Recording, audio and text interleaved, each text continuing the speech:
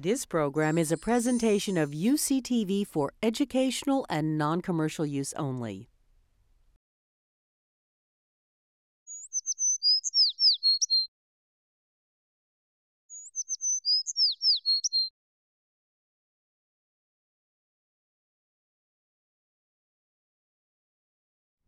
Anyone who's walked through a California oak forest has probably encountered acorn woodpeckers. These native birds are easily recognized by their bold, clown-like markings and noisy calls. Hastings Natural History Reservation is the epicenter of acorn woodpecker research. Located at the eastern end of Carmel Valley in central California, its rolling hills are prime oak savanna habitat.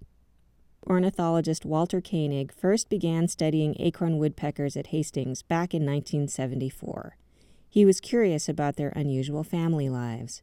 For example, several mated pairs of adult birds live together in a communal group. That group includes young birds that have fledged up to several years before. All pitch in to store acorns, defend the food cache, and raise new generations of chicks. One of the questions Koenig has been investigating is why young acorn woodpeckers stay on to help the family instead of striking out on their own.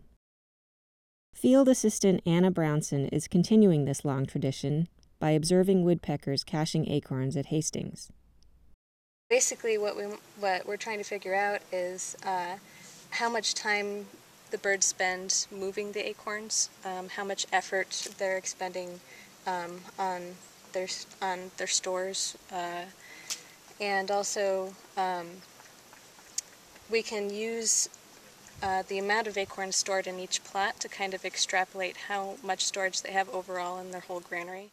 When Brownson observes a woodpecker storing an acorn in one of her granary tree plots, she marks it.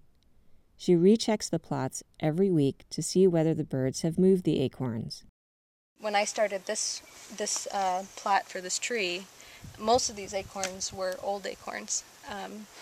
Especially, we think, because this group, called the Plaque group, has two very, very large granaries and very, very large family group, and they have lots of birds who are helping store.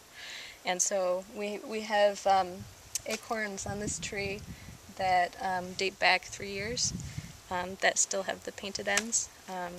And so we can kind of document that this group is doing pretty well, as opposed to other groups where I have plots where it's basically empty. Scientists at Hastings have also added artificial granaries in the form of wooden boards with holes. They want to know whether woodpeckers are more likely to start their own families when given extra acorn storage space. We think that one of the constraints to the birds not going off and dispersing on their own is that there aren't very many prime territories, and where they have like a big tree like this with lots of storage holes where they can store their acorns. And so this kind of ties into that, because it takes a lot of time and energy to store the acorns. You need a lot of help, maybe from other family members. Once plucked from a tree, an acorn will dry and shrink. So woodpeckers spend much of their time in late fall moving the nuts to tighter-fitting holes. It turns out that young woodpeckers need a little time to acquire this skill. If you watch the fledglings, sometimes they're not very smart yet, and they'll take stones and put them in the holes.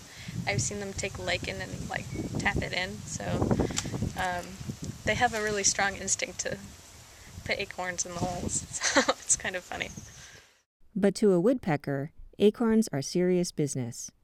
The hypothesis is that the acorns are so necessary for the birds to breed successfully in the spring. They often use the acorns to feed their young, to kind of supplement the diet on insects, especially if it's like a cold day in the spring and they don't have any insects to eat. That's why for acorn woodpeckers, defending a granary and keeping chicks fed will always be an affair for the extended family.